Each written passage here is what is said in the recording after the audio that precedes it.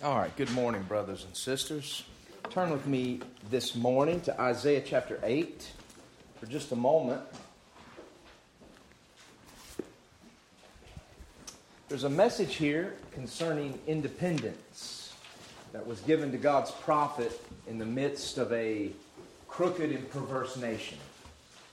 And I think it's appropriate to consider today because it relates to the way of our people now, which is the way that leads to hell, the way described in Revelation 21:8. And this is what God told his prophet, who was sent to King Ahaz, a virtue-signaling king, who did not fear God, and who was part of the problem of a nation that had turned its back to God instead of its face.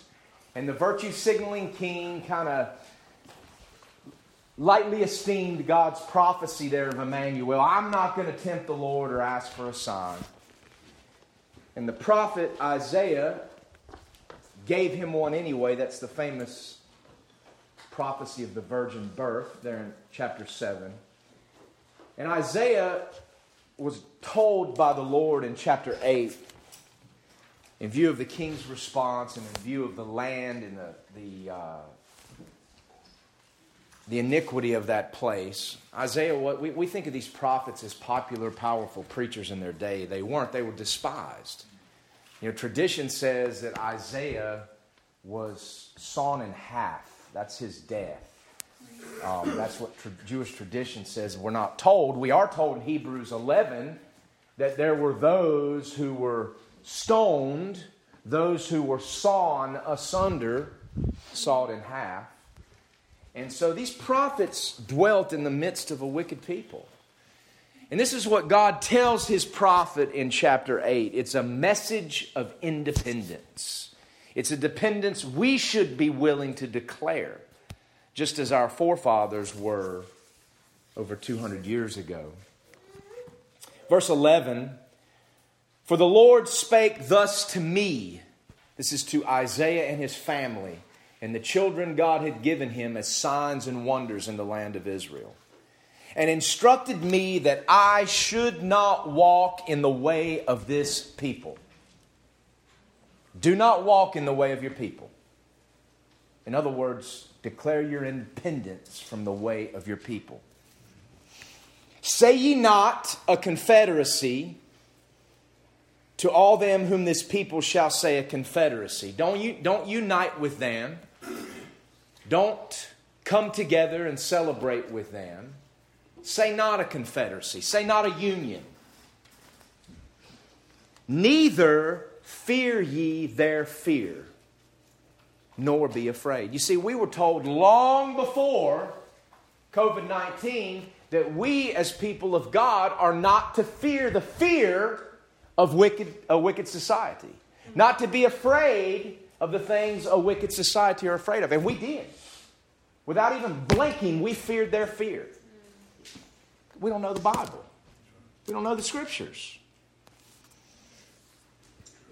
This is what Isaiah and his family were to do in verse 13. And I think this is what we should do, or consider at least this day set aside to remember the Declaration of Independence. Sanctify the Lord God of hosts himself. In other words, sanctify the Lord of hosts. Set him aside. Put him in a place of prominence. Sanctify the Lord of hosts himself, and let him be your fear, and let him be your dread. In other words, let it be God you fear, let it be God you dread, and none of this other stuff. Not your government, not your wicked society, not its military, not its laws. None of that. Let God be your fear and your dread. And, verse 14, "He shall be for a sanctuary." In other words, if you'll let God be your fear and your dread, declare your independence spiritually from a wicked people, and let God be your fear and your dread, then He will be your sanctuary in the midst of judgment upon a wicked nation. He will be your sanctuary, but for a stone of stumbling and for a rock of offense to both the houses of Israel, for a gin and for a snare to the inhabitants of Jerusalem. God is going to judge Israel and Jerusalem here. But he told the prophet, if you will let me be your fear and your dread, I'll be your sanctuary while I'm their judgment. So guys, we need to declare our independence from our nation, just like our forefathers did from England. That time has come. Now, if it weren't for our forefathers who were willing to quit their jobs, forsake their homes, and get on a boat with no guaranteed safe passage over a stormy North Atlantic Ocean to come here and try to start a new life for the freedom to worship God, none of us would be here. But we're willing to jeopardize our lives and our health because we're afraid of losing a stupid job. How do we celebrate what our forefathers did and we don't live it? That's profound hypocrisy. I think it's a sin against God. I think celebrating the Declaration of Independence today in our society is a sin against a mighty God because we celebrate the things that our forefathers did and we're unwilling to do it. It's hypocrisy.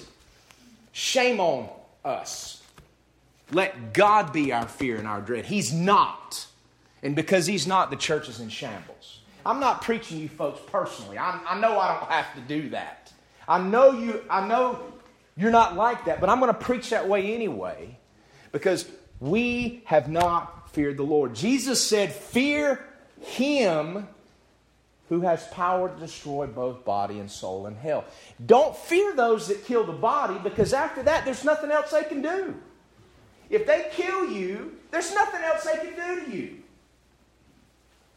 Let the Lord be your fear and your dread. That's the essence of spiritual independence. Let Him be your fear and your dread, and then He will be your sanctuary in a wicked nation. That's the spirit of why our forefathers came to these shores in the first place. They put their lives at great risk because they valued fear of God and the freedom to worship Him over their jobs, over their livelihoods, and even over their own lives. And we celebrate that. But how many Christians in America who are told by a boss in a dead-end job, you better get that COVID vaccine or you can't keep your job, will march right down there and do it because they care so much about a job. When everybody else is hiring and paying ridiculous amounts of money, they'll stick something in their arm that we don't even know what it is because they're afraid they might lose their job. Or how many preachers won't say what needs to be said because they're afraid a deacon might get upset. And yet we celebrate our forefathers who didn't fear men and didn't fear even their own health and safety and came here to worship God freely. We celebrate what we're unwilling to do. That's hypocrisy. That's what it is. And it's the essence of cowardice and unbelief. The two sins we've talked about the last couple of Sundays that will go into the lake of fire. Now, guys, unbelief. Unbelief is a sin. Cowardice is a sin. For the coward or for the Christian struggling with cowardice, remember, a Christian may struggle with cowardice, but he's not a coward. A coward is an identity. But for the Christian struggling with cowardice or the coward himself, there is redemption. There is redemption. It's demonstrated in the lives of the apostles. It's demonstrated in the life of John Mark. It's demonstrated in Peter, who became a fiery, bold leader of the early church after in fear he denied the Lord. There's a simple fix for cowardice. Fall upon the Lord. This is it right here. Isaiah 8. Let Him be your fear. Fear Him. That'll fix the cowardice where men are concerned. In fact, if you're full of fear or you're scared, you need to ask God to fill you with the Holy Ghost. Because that's the essence of the filling of the Holy Ghost. It's not dancing around and jumping and screaming and foaming at the mouth and rolling in the floor. It's fearing God and not man. Acts chapter 4:31 tells us exactly what it means to be filled with the Holy Ghost. There should be no question. The early disciples there in Jerusalem had been threatened. They had been told, Peter and John had been arrested. They had been told not to preach anymore in the name of Jesus. They were given an executive order. They were released and threatened, and when they were released and threatened, they came back to the saints who were gathered there in Jerusalem. And what did the saints do? They didn't sit around and start complaining to God about persecution and all that. What are we going to do? We better listen, argue, and debate, and all this garbage that the church has today. It says they immediately did what one of us should immediately do if we're in fear. They stopped what they were doing and prayed. They said, Lord, verse 29, not deliver us from our persecutors. Lord, behold their threatenings, and grant unto thy servants that with all boldness they may speak the word. So not, Lord, deliver us from our persecutors, get rid of our governor and our fake president, all that. But give us boldness to speak your word. Give us boldness. Take our fear and give us boldness. And then they go on and continue to pray. And then in verse 31, and when they had prayed, the place was shaken where they were assembled together. And they were all filled with the Holy Ghost. All of those saints gathered there in fear were filled with the Holy Ghost. And then what did they do? They spake the word of God with boldness. That's what it is to be filled with the Holy Ghost. To put aside fear, to do what Isaiah was told to do, and to be willing to speak God's truth regardless of the consequences. And do whatever you have to do to be able to live for the Lord and speak His truth. And that's what those God-fearing people who left the shores of Europe did. They were willing to lose everything. People saw their children and their wives die in these ships of disease. Most of the early pilgrims that came on the Mayflower didn't even survive. And the ones that did land in Massachusetts Bay, most of them died. But they valued the fear of God more than even their lives. How opposite that is of where we are today. Cowardice. What's the fix? Cry out to God. Lord, give us boldness. Fear God. Let Him be your fear and your dread. That's the cure. Unbelief. We talked about unbelief. Christians struggle with unbelief. We see a man come to the Lord needing healing for his demon-possessed son in the Gospels. Jesus said, if you believe, all things are possible. He said, Lord, I believe, help thou my unbelief. The fix for your unbelief is simple. Confess your belief and then ask God to help you. Very simple. These are things. A Christian or a disciple of Jesus Christ is not an unbeliever, though he may struggle with unbelief. He's not a coward, though he may fear. You see, the lost man is connected to his sin. It's his identity. If we're in Christ, our identity is Christ. And if we struggle with these things, we need to repent and cry out to the Lord. It's an easy fix. Today we're going to get into a category that is not something that characterizes a disciple of Christ. A disciple of Christ cannot be this. If he claims to be this, he is a liar, and he has made God a liar. There's no such thing as a Christian that is this next category. For this is an identity, and it's an identity that's irrevocably connected to pride. And you can't be a Christian and be this. If you are this, then the fix is clear. Beg God for mercy, and maybe He'll show it to you.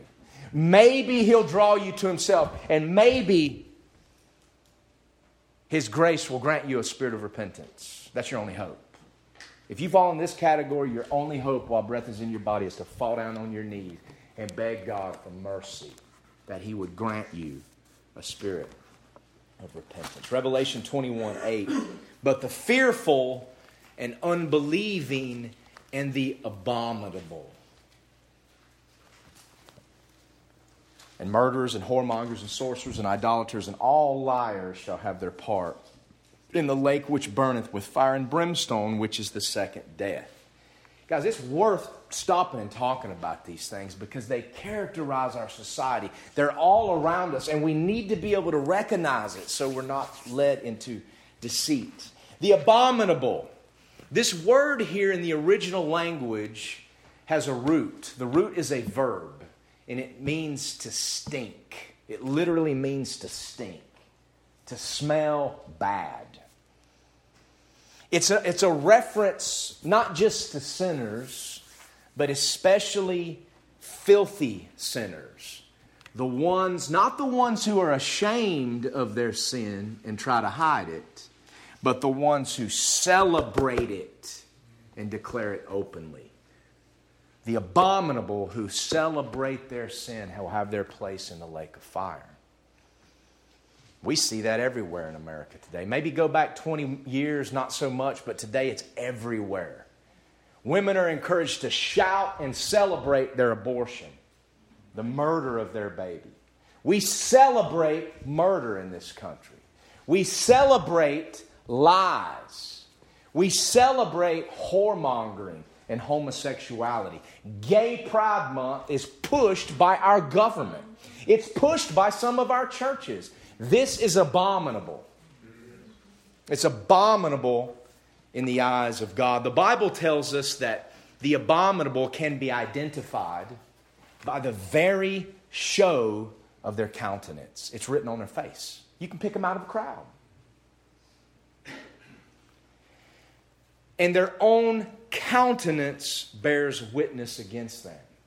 The abominable aren't hard to spot, friends. The Bible tells us to judge not according to the appearance, but judge righteous judgment. We are commanded to judge. We're commanded to judge ourselves, to judge one another by the Word of God, and to judge righteous judgment. Judge not that ye be not judged has a context. And when we rip it out of there, we twist God's Word. But the abominable can be picked out of a crowd because they show the abomination on their faces. That's what it says in the prophet Isaiah. I recall an incident that happened when Jamie and I went on a date one time. This is an example of the abominable and all over their countenance. We went to get some Assyrian food down in Charlotte somewhere, and we decided to pop into a store. I think it was a Kohl's. I can't remember. Maybe Jamie does. But there were these two very loud and boisterous, effeminate men in the store. Obvious homosexuals.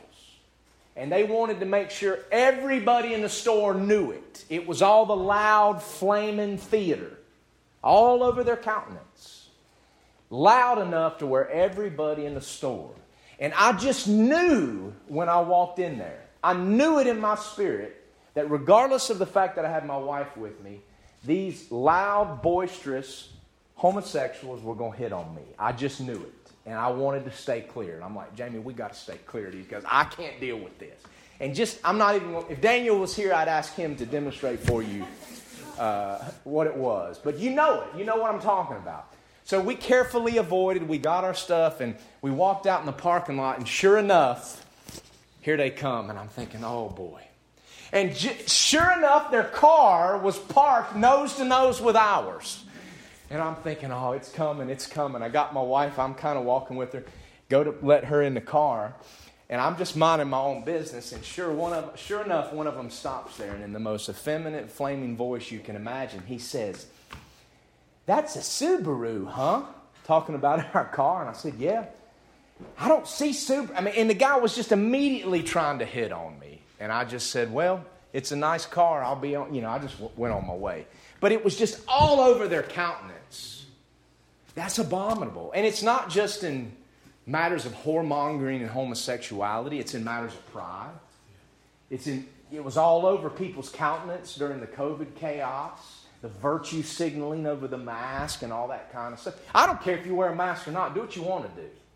But to go around condescending toward folks, it's all over the countenances of people who claim to be Christians and pastors and leaders in these big denominations who look down their nose and judge every preacher that ever lived and was used by God.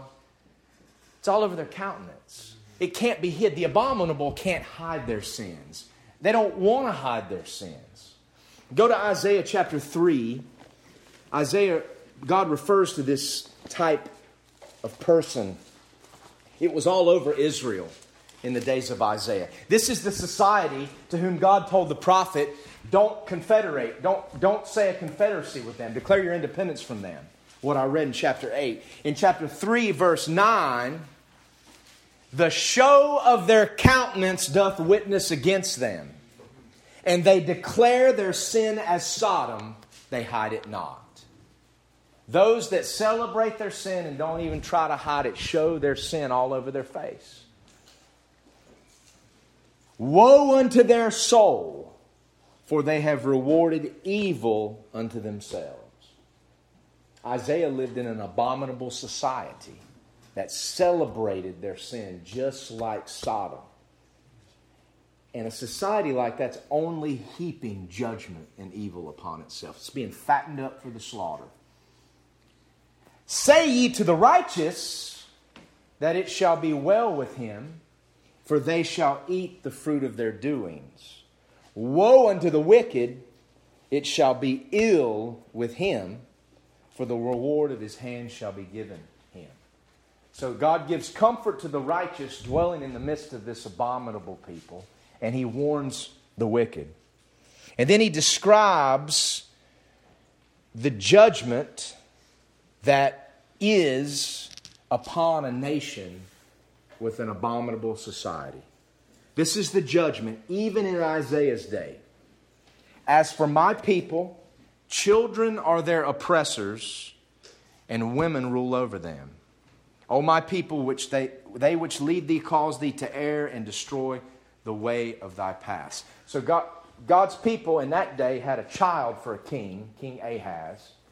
Not quite as big a child as the fake president we have. At least Ahaz could put two sentences together and didn't have to whisper when he talked. Had a child for a king. The prophet Amos tells us what kind of women were wielding influence in the land at that time. In fact, Amos the prophet didn't call them ladies. He called them fat cows. That's what God's prophet called them. And that type of leadership was judgment from God. It was judgment from God. If you go back to verses 4 and 5, it talks about God's judgment. I will give children to be their princes, and babes shall rule over them. And the people shall be oppressed, every one by another, and every one by his neighbor. The child shall behave himself proudly against the ancient, and the base against the honorable. Is that not exactly what our society is today? That is God's judgment upon an abominable society.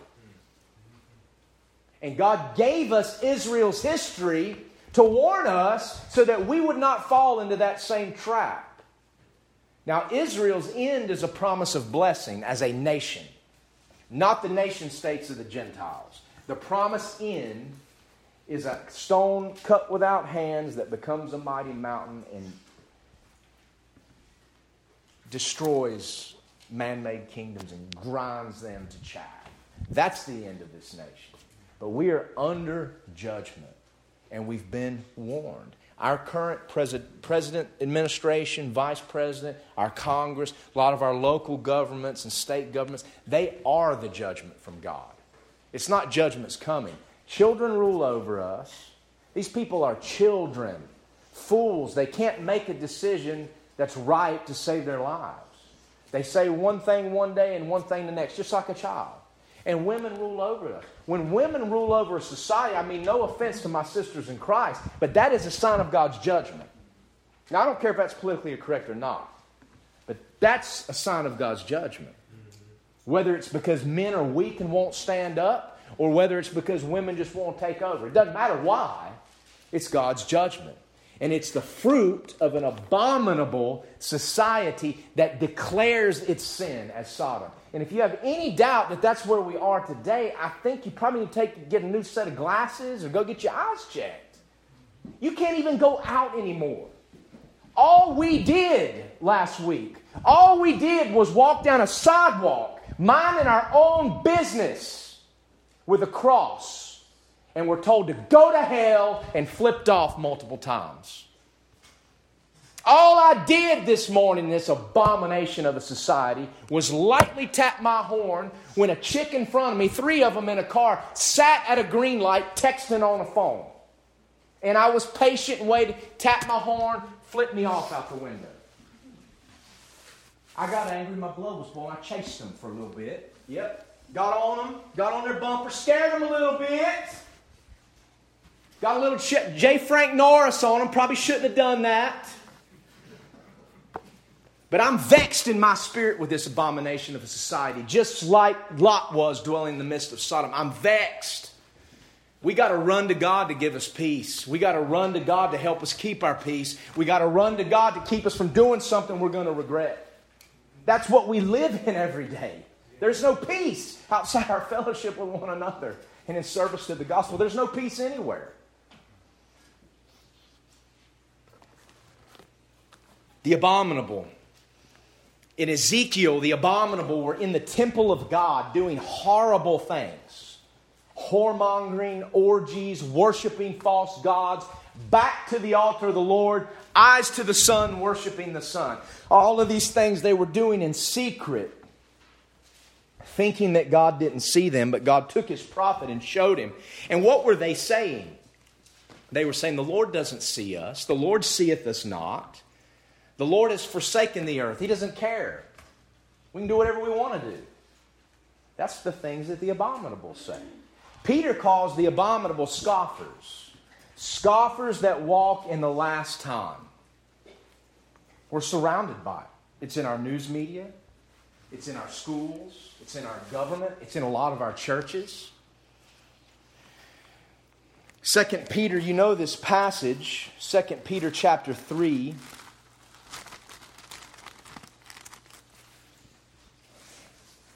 Verses 3 through 7. Knowing this first, there shall come in the last days scoffers. Abominable. Scoffers. The root of an abominable man is his scoffing at God's truth. That's why he can celebrate his sin. Walking what? After their own lust. And what are they saying? Where is the promise of His coming?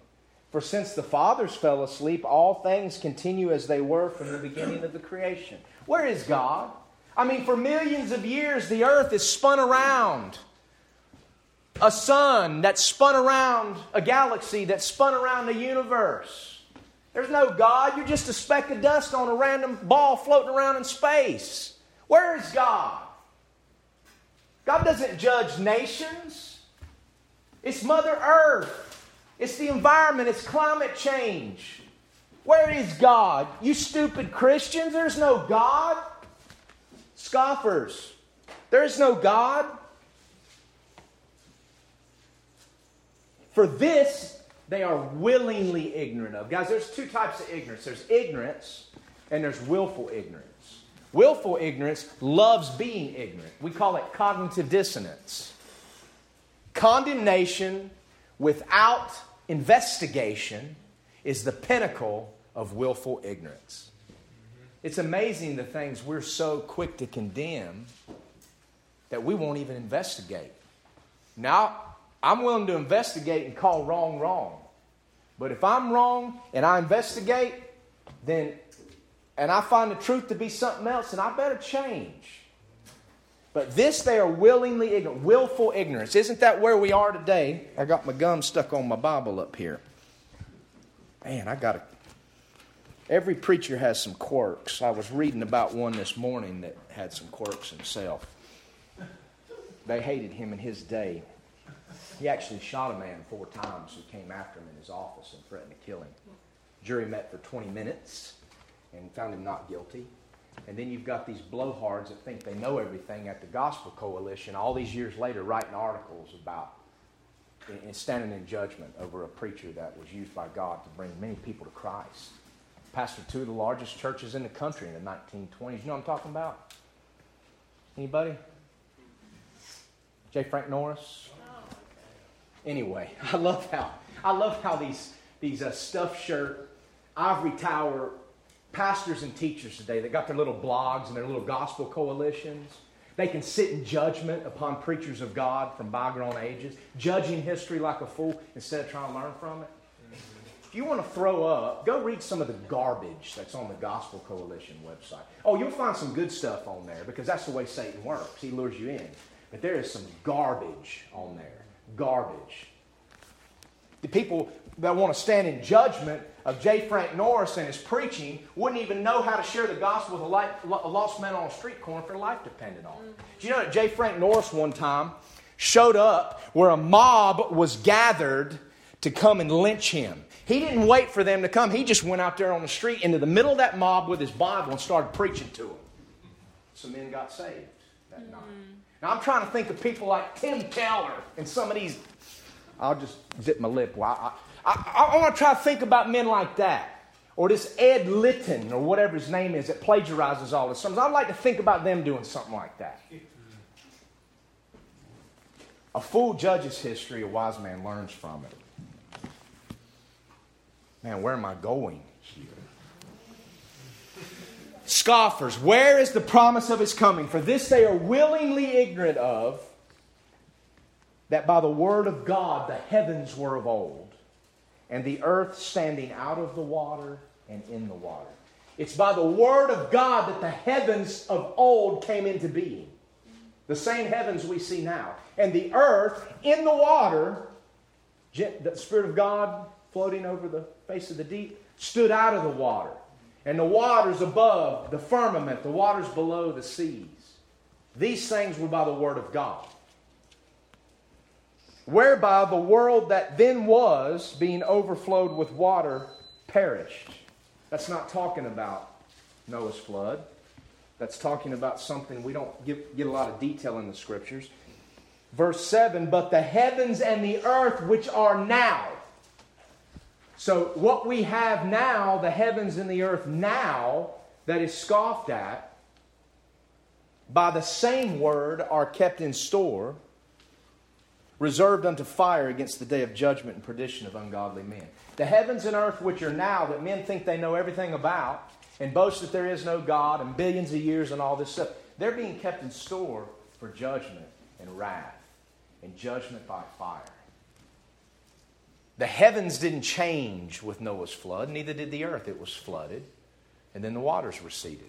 Something went on in ages past. I don't know. The Bible drops some hints. We're going to learn all those great mysteries in the presence of the Lord one day. And we're all going to learn, just like Job and his friends, that we really don't know as much as we think we know. God gives us things we can know. These things are written unto you that believe on the name of the Son of God, that you may know that you have eternal life. We can know that. We can know that Jesus Christ and His death, burial, and resurrection, we can know that's true, and we can know that believing on that gives us eternal life. But there's a whole lot we don't know about. And the abominable think they know everything. They think they know it all, and they think it's their place to tell you everything. And that's what we live in today. Scoffers. They are scoffers. But the abominable cannot hide from God. They think they can, but they cannot. God knew what was going on in Solomon's temple in the day of Ezekiel, just before the temple was destroyed. And He knows exactly what's going on in the United States Capitol.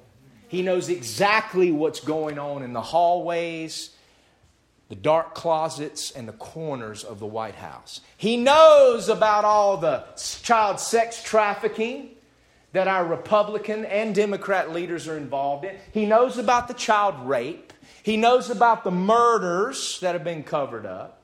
He knows about it all. You can't hide from Him. My friends, I don't think we can even conceive the level of evil that is in Washington, D.C. We talk about it, but I honestly believe with everything in me that it's far worse than we can conceive. It was for God's prophet Ezekiel. He didn't think it was that bad. God jerked him by the head of the hair and said, let me show you what's going on in this temple. Backs to God, faces to the sun, worshiping the sun. Worshiping the creation instead of the Creator. Just like today. I don't think we can see. Washington, D.C. is abominable. Its chief export is iniquity. We need to call it what it is. That's the true spirit of 1776. July 4th, 1776. Anybody know how many words are in the preamble of the Constitution? I think it's like 52 or 57. Declaration of Independence, I'm not sure. It's not very long. You could read the Constitution of the United States in about 10 minutes. It's not very long. You know how many words are in the U.S. Code of Laws today? Thousands upon thousands. Take you 6,000 hours to read it. That's not the spirit of July 4th, 1776. And that is not what our country was founded to be. We need to declare our spiritual independence. We need not to walk in the ways of this people. If God grants our nation awakening and revival, we'll praise Him. But if not, just like Shadrach, Meshach, and Abednego before King Nebuchadnezzar, be it known unto you, O king, that we will not worship your gods. Amos, the prophet, warned the abominable of Israel in his day that you can climb up to heaven, you can dig yourself way down into hell, you can go hide somewhere in the top of the mountains, or you could flee to the bottom of the sea, and in every one of those places I will find you, God said, and I'm going to carry you captive. And He did. 722 BC, the Assyrians came in there and carried the northern tribes off. They've never come back. Abominable here, that comes from the word to stink, is an identity. It's not an act of sin, it's an identity. All of these are identities. But this is an identity that is completely at odds with the nature of a Christian that we are told is imparted to us by faith in Jesus Christ. Turn to Ephesians chapter 2. This is a Christian's nature, not by the works of men, but by the power of God. Not by the virtue and morality of man or his choices, but by the good grace of God and His sovereign hand of providence.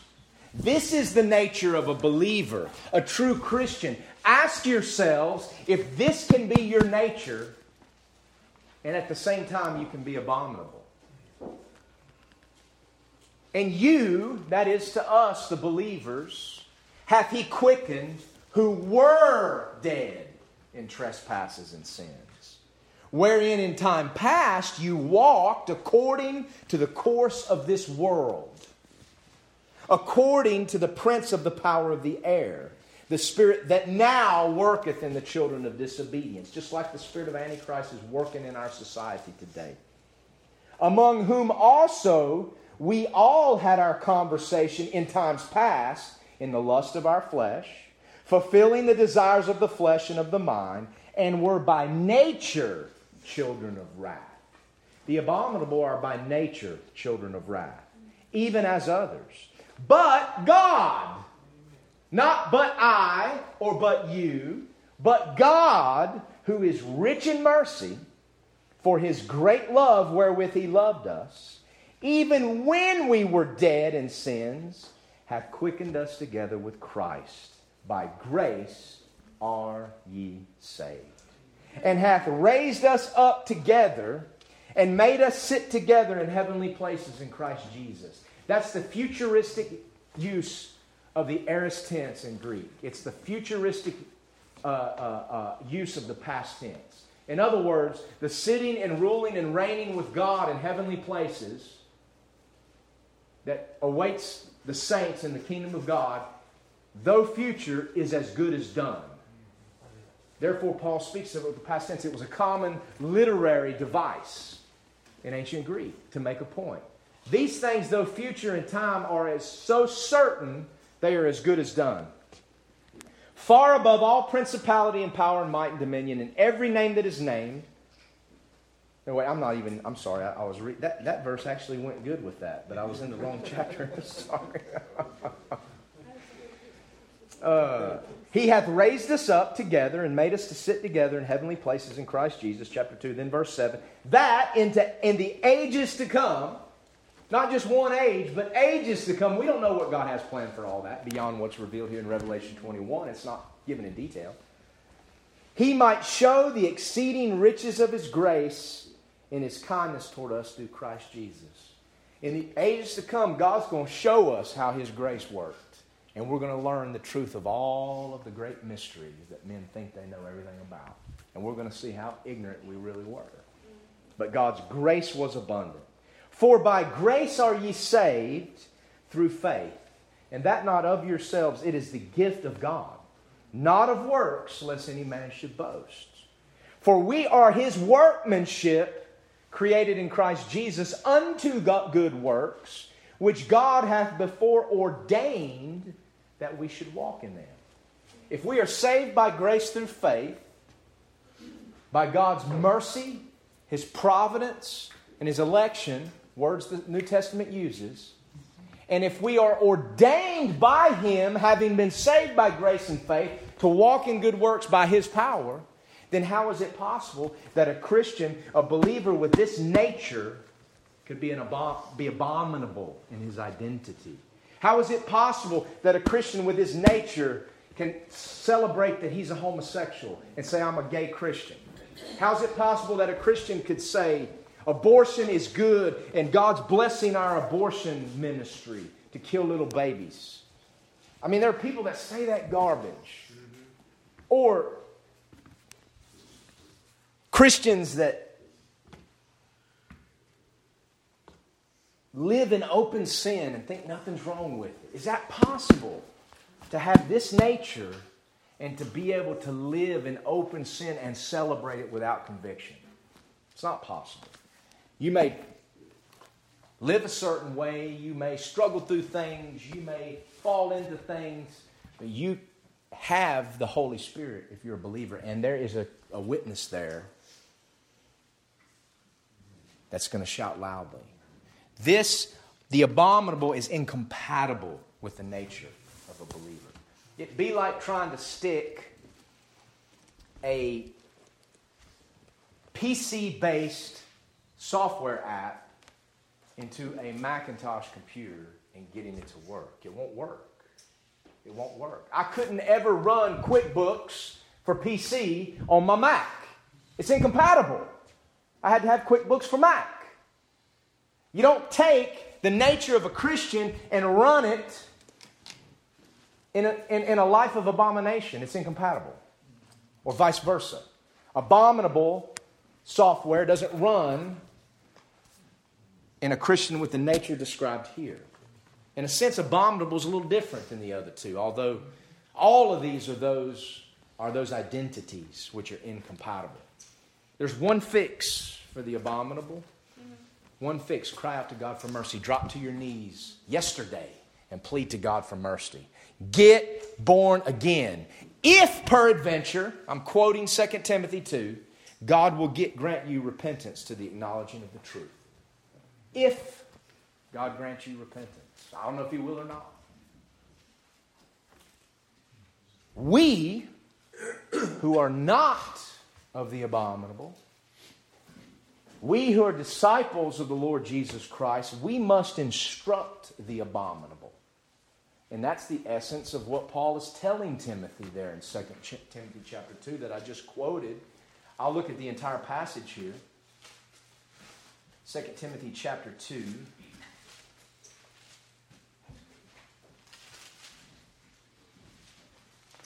Verses 25 and 26. Well, I'll go read verse 24. And the servant of the Lord must not strive, but be gentle unto all men, apt to teach, patient, in meekness instructing those that oppose themselves. Those that oppose themselves are the abominable. In meekness instructing those that oppose themselves. If peradventure God will give them repentance to the acknowledging of the truth, and that they may recover themselves out of the snare of the devil, who are taken captive by him at his will. Here Timothy is told to instruct the abominable. In meekness, the hardest thing for us street preachers to remember sometimes. In meekness, not using their ways. When we instruct the abominable or preach to them the gospel or warn them against sin, we need not use their ways. Their ways are to scream and holler and protest and march and all of this. We don't need to use their ways.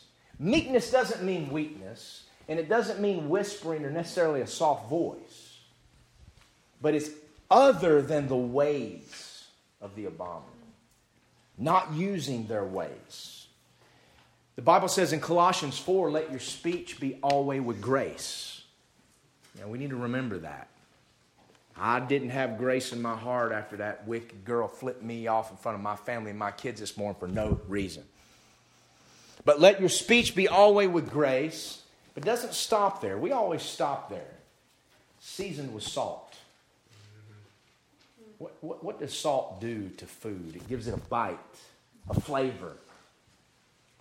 Our speech should be seasoned with salt. That means we're willing to warn people and tell them what sin is and not back away from it. If our speech is seasoned with salt, then it's with grace, whether the people are offended or not. It's not. We don't speak with grace for the sake of men. We do it for the sake of God, who commands us to.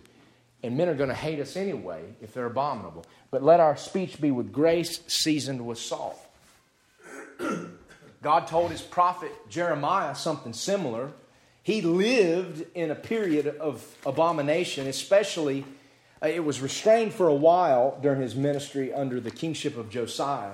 But when he died at a young age, sometimes when righteous men in positions of leadership die suddenly, it's not judgment upon them, it's judgment upon the wicked society in which they held influence.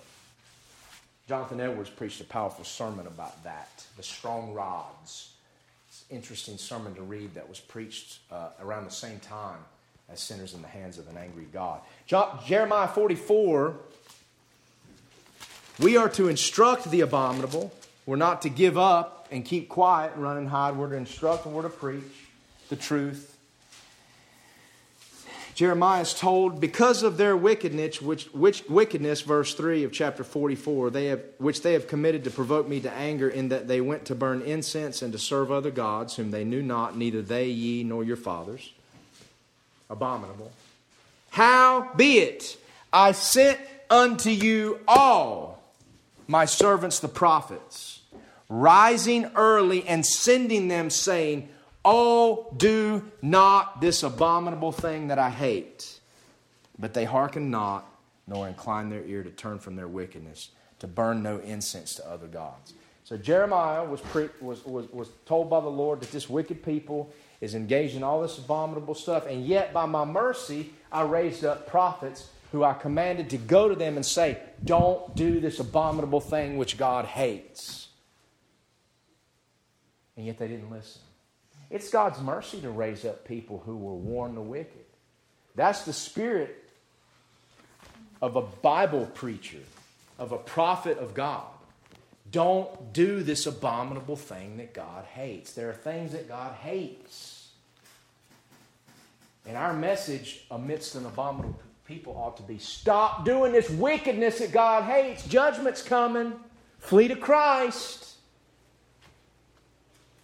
It's often been said there are 4 boxes that exist to defend the freedom and liberty given unto us by our forefathers through the Declaration of Independence and the Constitution of the United States. One of those is the ballot box. Go to the ballot box, let your voice be heard. Therefore, protect your liberty and freedom. The ballot box is hopelessly lost. We don't have that box anymore. It's corrupted. You can't fight your way or vote your way out of voter fraud. You just can't do it. And all of this smoke and mirrors about audits and all that kind of stuff, don't believe it. Don't buy the lies. It's a circus. Okay? If they actually came out and claimed that there was cheating and showed proof of it and then things were made right, I'd be surprised. We all know it was stolen. We all know it's cheated. We all know it's corrupt to the core. So the ballot box doesn't work anymore. Let's quit kidding ourselves that it does. Then you've got the jury box, a jury by one's peers to determine right from wrong. Guys, that doesn't work anymore. That doesn't defend liberty, freedom, righteousness. It oppresses, it tries to stamp out those things. Trials at the local level and at the national level, just like kangaroo courts. I mean, it's garbage today, this prosecutor in New York going after Trump organization. I mean, it's just a kangaroo court. It's not about righteousness. I mean, it's like they're fishing for all this stuff, and all they can come up with some financial officer did the very things that every one of them do. Exactly. Evade taxes. The things we don't do, the things I don't do, I report my income. I pay taxes. But these guys don't do it, and yet they go after somebody they claim doesn't do it either. They're all guilty. It's a travesty. Supreme Court is a joke. It's a joke. It doesn't matter who. Guys, I hope you realize now that the power to appoint Supreme Court judges is not a reason to vote anymore. It doesn't matter. The ones Bush put in there, the ones Clinton put in there, the ones Obama put in there, and the ones Trump put in there, they're no different. I mean, that idiot body of buffoons this week refused to hear a case involving religious liberty, the freedom of a florist to serve who she wants to serve based upon her religious convictions. They refused to hear it, and now she's going to be punished by the state of Washington. These people don't care about the Constitution. They don't care anything about. They're liars, they're thieves, they're corrupt, they're abominable. So the jury box doesn't work anymore. It's corrupt. I mean, we have folks in here that kind of know that a little bit, even in matters that should be so simple before the law. The fact that people don't get a speedy trial in this country, and they get stuck in these county jails, and it gets dragged out and delayed, and the criminal never has to face justice. Corrupt. Wicked as hell. So the jury box don't work. Forget that. Cross off the ballot box. Cross off the jury box. Useless. But there are two more boxes that defend liberty. And one of them is very important right now. And it's the essence of what God tells His people to do in the midst of an abominable society. It's called the soapbox. And I use it every day when I'm out there walking with the cross. I'm using it right now because it's going online. The soapbox. That means we get up and we're willing to say what's right, not apologize for it. If you're going to say what's right and then you're going to apologize for it, you're better off not saying it at all. But say what's right. Don't tell people what they want to hear. Tell them what they need to hear. Oh, do not this abominable thing which I hate. There is power in the soapbox when it involves the Word of God. Because the Word of God is quick and powerful and sharper than any two-edged sword, even to the dividing asunder of soul and spirit, and is a discerner of the thoughts and intents of the heart. Neither is there any creature that is not manifest in His sight. For all things are naked and open before the eyes of Him with whom we have to do. When this is what you preach on the soapbox, it has more power than a ballot box and a jury box put together. Let's use the soapbox. Let's use it. Maybe I ought to look at it like if I'm walking across the country and talking to people don't flip me off and cuss me out, maybe I'm not using the soapbox properly. You know, they used to say in their sniveling condescension and judgment of all that came before in Christian circles, everywhere you go, preach the gospel. And if absolutely necessary, use words. Now, I don't know what all that gobbledygook means. It's Disneyland, circus garbage. Paul the Apostle said, I believe, therefore I speak. There's no such thing as a preacher that doesn't speak. I say everywhere you go, preach the gospel, and if necessary, stand on a soapbox and use a bullhorn. That's what our society needs today. There's another box that I'm not encouraging you to use it, but at least keep it dry. Keep it dry. Keep the humidity off of it. Put it in the back of the closet. It's called the cartridge box. That's another box that defends liberty. And the day may come, God forbid, when it has to be used to protect the innocent.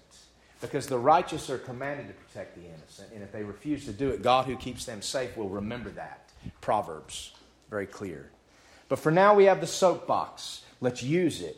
Let's warn the abominable to stop doing these things and to flee to God and flee to Christ before it's too late. We still have a job here, particularly us Christian men, as the leaders of our family, and as preachers and witnesses. We have a job to go out here and use the soapbox while we can. The abominable. What comes next? The murderers. The murderers have no place in the kingdom. Their part is in the lake of fire and brimstone, which burns for all eternity. The murderers, the abortion doctors, the news media, every one of those talking heads that comes on the TV every night, CNN, NBC, or whatever you call them, they're murderers. Women who murder their unborn children, they're not victims, they're murderers. The CDC, murderers. Dr. Fauci, he's a murderer. His part is in the lake of fire except he repent. The U.S. government, murderers. U.S. military, are they murderers, Grant? You served. I mean, I don't want to speak for something I didn't. Murderers, right? Okay, yeah. Murderers. The top brass. Top brass are wicked devils from the pit of hell. That guy that's in charge of the Joint Chiefs of Staff, just a femmy, wicked, everything here. A joke. And a murderer. The president's a murderer. The vice president's a murderer. The Supreme Court is a murderous body. How dare you say such a thing? Well, how is it that Charles Manson never lifted his hand and killed a man.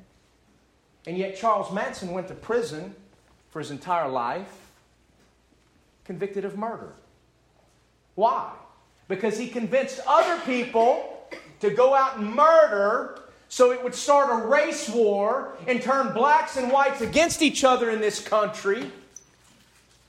And he was condemned for murder, and he died a murderer.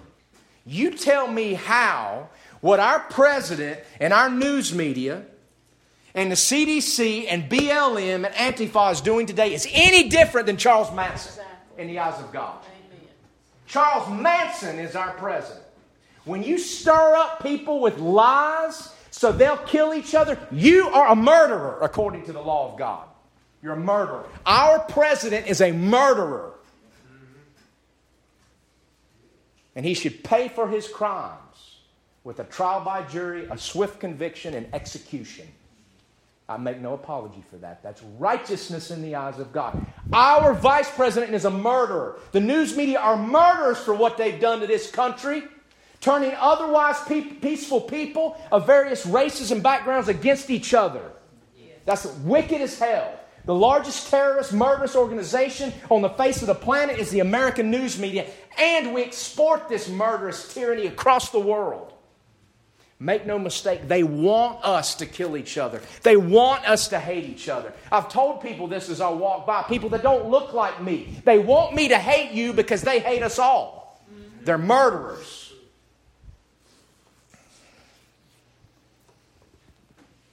No different than Charles Manson. How is our Supreme Court any different than Charles Manson?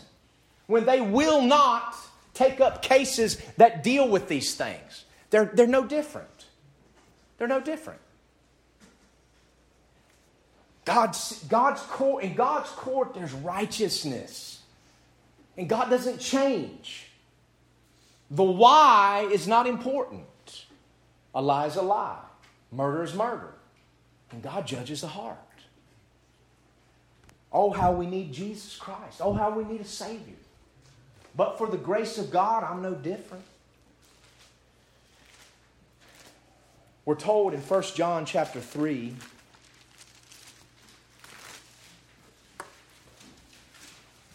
verse 12, or actually verses 11 and 12. This is what we as believers are told. For this is the message that you heard from the beginning, that we should love one another. Love for the brethren. I love how Christians will love the whoremonger and the abominable and the murderer. But God forbid they give their Christian brother or sister the benefit of the doubt. Wicked as hell. I don't even know any other way to describe it. I'm sorry. That's the only way I know. 1 John 3:11. Love one another, not as Cain, who was of that wicked one, and slew his brother. And wherefore slew he him? Because his own works were evil, and his brother's righteous. Guys, Cain is the father of all man-made religion. He's the father of all that say, I will worship God on my terms, not his. And that's why he brought God an offering from the ground instead of a blood sacrifice that God commanded. Cain is the father of all man-made religion, and he was a murderer. He was a murderer. And that's why all man-made religion is murderous. It all is. Man-made religion is murderous. The history of man-made religion proves it. And why? Why is that a surprise? The father of all man-made religion was a murderer. And so his spiritual children are murderous. Judaism, rabbinic Judaism, is murderous. It killed Jesus Christ. It killed James, the apostle, with the sword. It killed Stephen. It harangued and harassed and murdered Jewish believers in the first century. It's murderous. Rabbinic Judaism is not biblical Judaism, the foundation of our faith. It's man-made religion, the spirit of Cain from the pit of hell. Islam is murderous from its very foundation. Raping and killing and murdering, does it even today to its own people. Wicked. Roman Catholic Church, murderous. AD 500 to 1500, 50 million Bible believers murdered by Holy Mother Church. Many just simply because they possessed a copy of the Scriptures. The Mormons are murderers. Have you ever read about the Mountain Meadows Massacre in 1857? Mormons dressed up like Indians and murdered a party of settlers. Just murdered them. I've been to the site. Wicked, murderous. BLM is a religion. It's murderous. It's a travesty in this country that a man who simply defended himself, as he's given the liberty to do by the Constitution, when he was surrounded by a mob, and one of those mobsters had a weapon pointed at him into his vehicle and threatened to shoot him. He shot him and killed him. And now he's been indicted by a grand jury in this country. Jury box is corrupt, never coming back. COVID cult, murderous. The COVID cult is guilty of murder. They lied to us as a people. They lied to us about medicine that works. Guys, if masks actually worked, then they would have banned them. That's the way our government is. If something works for the good of American people, then it's banned. So that ought to tell you right there that all this is garbage. They're murderers. They put people on ventilators and they killed them so they could get the money because we are a murderous society. Murderers. Man-made religion is murderous. Most of what our country glorifies today is man-made religion, and it's murderous. Murder by hand. Murder by neglect. Murder by heart. You know why I like in the King James Bible, thou shalt not kill. The word murder is not correct there.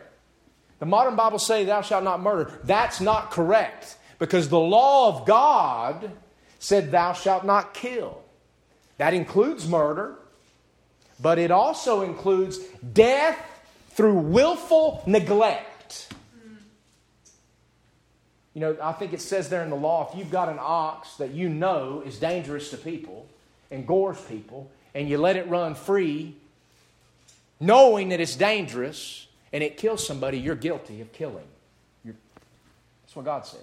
So people who have a pit bull that know it's dangerous to children, know it bites, and turn it loose to run on a neighborhood street, and then that pit bull bites a child and kills that child, that owner's guilty of breaking God's law, thou shalt not kill. That's what God said. So that's why thou shalt not kill is correct, because that includes murder, first, second, third degree, and neglect. Neglect is a form of killing or murder in a sense. But there's also murder by heart. Murder by heart. 1 John 3 talks about Cain, and then it goes down a few more verses. Verse 15, whosoever hateth his brother is a murderer. And you know that no murderer hath eternal life abiding in him. He who hates his brother is a murderer at heart. Jesus speaks of, you've heard it said, thou shalt not kill, but I say unto you that if any man is angry at his brother without a cause, he's guilty. He runs a risk of judgment. Anger without a cause is hatred of the heart. Hatred of the heart is murder in the eyes of God. A believer may be guilty of murder, but he's not a murderer. A believer may, in the heat of the moment, do something foolish and be guilty of taking a man's life, but he's not a murderer. A murderer is connected to that sin. That's what he desires to do. It's bred in him. And he has no guilt or no shame. He celebrates it. Just like our society today does with the murder of unborn children. 1 Peter 4, why would I say such a thing? Well, 1 Peter 4 says, Peter warns believers of things they could be guilty of, but not to be guilty of them. Let none of you suffer as a murderer, or as a thief, or as an evildoer, or as a busybody in other man's matters. Yet, if any man suffer as a Christian, let him not be ashamed. In other words, be ashamed if you suffer as these things. You're not supposed to be doing this stuff. But if you suffer as a Christian, don't be ashamed. Glorify God. So yeah, it happens from time to time. J. Frank Norris was accused of murder when a man, some say 2 men, entered his office threatening to kill him. He'd already been threatened. The guy reached for something, and the preacher thought he was reaching for a gun, and so he pulled a revolver out and popped 4 caps in him. He fell dead. Now, it turned out that the attacker didn't have a gun on him, but sure looked like it. So they called J. Frank Norris a murderer, and the media just tried to destroy him just like they do today. He was acquitted. 20 minutes is all it took with the jury. But a believer's not a murderer. Let us therefore not suffer as murderers. Let us not be guilty. Let us not hate in our heart without a cause. Let us not hate our brother and be guilty of these things, because that is not our identity. Let me just cover one more and we'll be done for today. Revelation 21:8, the abominable, the murderers, and then what? The whoremongers. You know what the word there in Greek is, the original language? Pornos. It's where we get the word porno, pornography. Whoremongers. Webster's 1828 dictionary, which dates back to around the time our country was founded, the work of Webster, Noah Webster. I like it. It's kind of a standard reference manual on the English language, as it should be. A whoremonger is defined as a whoremaster, one who practices lewdness. In other words, it's a regular part of their behavior. Lewdness. So what is that talking about? It's talking about porn freaks, fornicators, adulterers, homosexuals, trannies, child molesters, swingers, sexual sinners. Their identity is lewdness. No control. All sorts of sexual sin practiced with pride. Practiced as lewdness. Whoremongers. Whoremongers, porn freaks, fornicators, adulterers, homosexuals, transgenders, drag queens, child molesters, swingers have their part in the lake of fire which burns with fire and brimstone. We are a nation of whoremongers. Those who seek to destroy the family are whoremongers. What does it say in Hebrews 13? Hebrews 13, verse 4. Marriage is honorable in all. Marriage in the family is honorable before God. Husband, wife, children. The nuclear family, the bedrock of society. It's honorable in all things, and the bed is undefiled.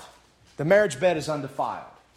Those who try to lecture a man and his wife about the marriage bed and what is and isn't supposed to be, the marriage bed is undefiled.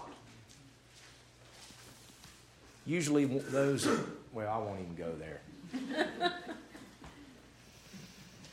Usually those that want to lecture us about everything that should or shouldn't be done in the marriage bed usually are the biggest perverts on the planet. Go digging around in the closets and you'll find.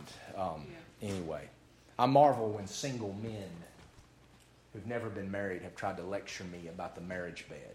It's happened. Just chuckle. Marriage is honorable and the bed undefiled. But whoremongers and adulterers God will judge. Whoremongers and adulterers seek to destroy the family that God calls honorable. What they do is they call good what God says He'll judge, and they call evil what God says is honorable and undefiled.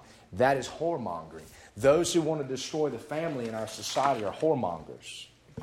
You know, all those pushing the drag queen story hours and the gay pride months. That's whoremongering. And they're whoremongers. They want to destroy the family. Good preachers in the 1870s and 80s warned us about this. When there was all that push for women's suffrage and public education, they warned us that this is not about women and it's not about education. It's about destroying the family. They were right, and nobody listened. Ephesians 5 tells us no whoremonger has any inheritance in the kingdom of God. And we learn that in the millennium, Revelation 22, that whoremongers don't get entrance into the New Jerusalem. They're without, with the dogs. You don't get any access to God's city. Believers may fall into sexual sin, but they are not whoremongerers. No such thing as a Christian homosexual, because homosexuality is an identity. It's not a desire or a lust. What is gay? Gay people do gay things. Okay? Homosexuality as trumped up. I don't even like the word. Okay? I don't like the word. It's a 20th century word. Just like a career is a 20th century invention. It has no place in the vocabulary of a pastor or a teacher. What I do is not my career. It's my calling. And I have to do it whether I am successful or not. Homosexual is a 20th century word, just like dinosaur. It's all rooted in evolution. They used to call dinosaurs dragons. And yes, the Bible speaks of those. There's lots about God's creation we don't know. And we think we know, and we're wrong, just like Job and his 3 friends. But homosexual, by its very denotation, assumes evolution. The word assumes it.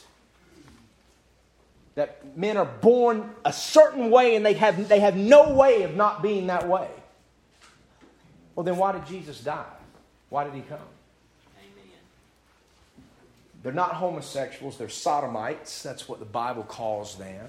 That's what righteous kings were praised for, ridding the land of the sodomites. I didn't say it, God wrote it. But they're sodomites. There's no such thing as a Christian sodomite who practices homosexuality and thinks it's okay and makes excuses for it. There's no such thing as an adulterer that thinks it's okay. I'm a Christian. I go to church with the woman I'm committing adultery with. And we had a good Bible study this morning. And it was so nice to get together with other Christians and going home and nothing's wrong with it. Man, in the church today, we don't even think there's anything wrong with sex outside of marriage. I had someone approach me recently to pray for a situation. And I'm willing to do it. And I feel sorry for him. He's not the guilty one. But it was like the sin that caused it didn't even exist. The sexual sin that caused it wasn't even an issue. And I mean, what am I praying for if that's not even recognized?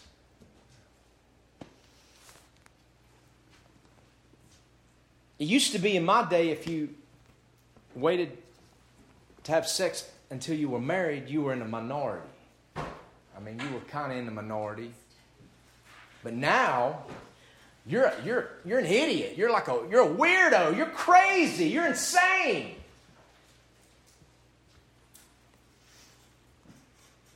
Whoremonger, by definition, is one who practices something. It's an identity that, just like abominable, is incompatible with the Christian nature. Let me end with an illustration here. As we talk about these sins and maybe things we've struggled with or attempted, I want you to envision a river. A quiet stream, a cool stream, moving ever so slowly. It's tempting. And up ahead is a waterfall that you can't see or hear, but it's there. And the stream starts picking up, and once you get caught in it, you're caught, and it's over the waterfall and dead for you. That stream represents sin. And alongside that stream is a trail. where a man can traverse without getting in the water, and the trail is fraught with obstacles, and sometimes it's hard to find, and sometimes it hugs the river. There are those swimming in the river, celebrating, having a good time, completely oblivious to the danger ahead. And then there are those walking the trail. They occasionally may slip and fall into the water, but they get out. And they stay on the trail. The abominable, the whoremonger, the murderer, the unbelieving, the coward are those swimming in the river, oblivious to the danger. The believer is the one that stays on the trail. Oh, he slips and falls, but when he feels that cold water and that stream beginning to pick up, what does he do? He swims to shore and gets out. That's what a believer does, because his nature is not the nature of the unbelieving, the fearful, the abominable, the whoremonger, the murderer. 1 Corinthians chapter 6, it says here, reiterates what we've been told here in Revelation 21:8. Know you not that the unrighteous shall not inherit the kingdom of God? Be not deceived, neither fornicators, that falls under whoremongering, nor idolaters, we're going to see that a little bit later in 21:8 of Revelation, nor adulterers, whoremongers, nor effeminate, whoremongers and cowards. You can be effeminate and be a coward, or you can be effeminate and be a whoremonger. The effeminate is the man in a sodomite relationship that plays the part of a woman. Effeminate. The ones that put a show. Loud, happy, flapping. I mean, it's just all... Dealt with that at a Dunkin' Donuts the other day. We've been walking all day, pulled up, and this guy probably wasn't 16, 17 years old. And it was just, it's nice for people to be happy, but it was a show of countenance that was, it was repulsive. It was the same thing I was telling you about this, that's a Subaru. Same thing. And I'm just like Eric and I just want to throw up. And it was effeminate. And when he gave us what we ordered, I just said, man, I wish that level of happiness, I don't know what that is you have there. I wish it was contagious, but it's not. It's not. It's effeminate. The effeminate. Nor abusers of themselves with mankind. Those are homosexuals. That's the man that plays, that's the sodomite that plays the role of the man, the dominant one. So you've got two types of sodomites here, the effeminate and the dominant. Nor thieves. And they say the New Testament doesn't talk about homosexuality. Jeez, man, people ignorant. Nor thieves, nor covetous, nor drunkards, nor revilers, nor extortioners shall inherit the kingdom of God. These don't inherit God's kingdom. But, and such were some of you. Such was me. But you are washed. But you are sanctified. You're washed by the blood that has the power to cleanse from all sin, 1 John. And you're set apart, sanctified by God. But you are justified in the name of the Lord Jesus by one who is just and the justifier of him who believes in Jesus. And by the Spirit of our God. That is the Christian. Such was some of us. And because it was some of us and we've been washed, we don't celebrate it. We don't make excuse for it. We know it's wrong when we look at pornography. We know it's wrong when we lust after someone that's not our wife. We know it's wrong when we get drunk. We know it's wrong when we lie or have hatred in our heart. We know it's wrong when we're hot-tempered. We know these things are wrong. We need to confess them, and He who is faithful and just will cleanse us from all sin and unrighteousness. Because we've been washed. That is the believer. That's the believer.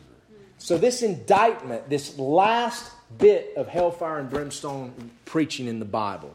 In all of the Bible, this is the last hellfire and brimstone warning. We're told who hellfire and brimstone is reserved for. And if we love people and we love our fellow Americans who fall into these categories, then we're going to love them enough to tell them the truth and warn them about where their sin leads them. and tell them about how they can be saved. The homosexual, the whoremonger, the murderer, his whoremongering is the least of his problems. He's an unbeliever. And unbelief leads to hell. You know, all this other stuff, the Holy Spirit of God will fix. Confess and believe. The thief hanging on the cross with Jesus was a murderer. Lord, remember me when you come into your kingdom.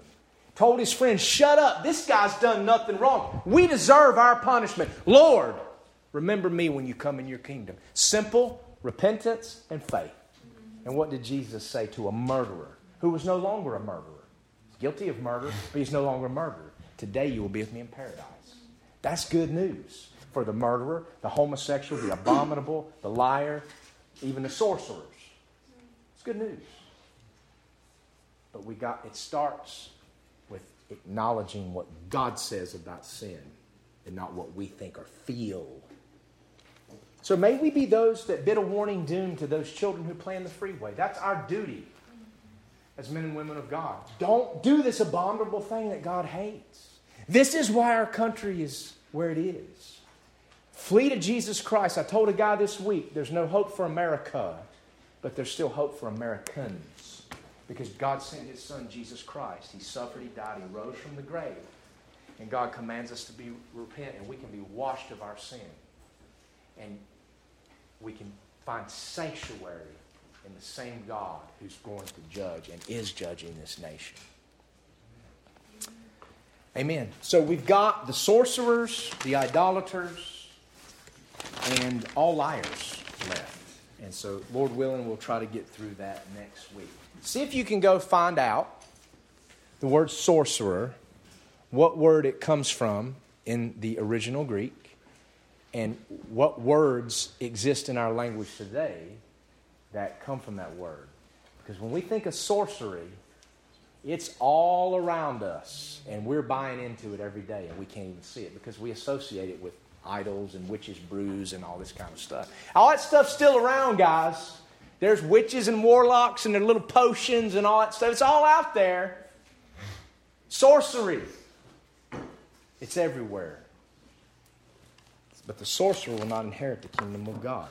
Let's pray. Father, we're thankful for your word this morning. The serious and sobering truths and warnings that you put in there because you love us and you care about us and you're not willing that any should perish but that all should come to repentance. There's as much hope in Jesus Christ for an old drunk homosexual living on the streets in San Francisco as there is for the President of the United States.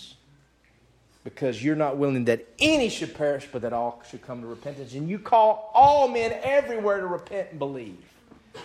Lord, we pray you would have mercy upon our society.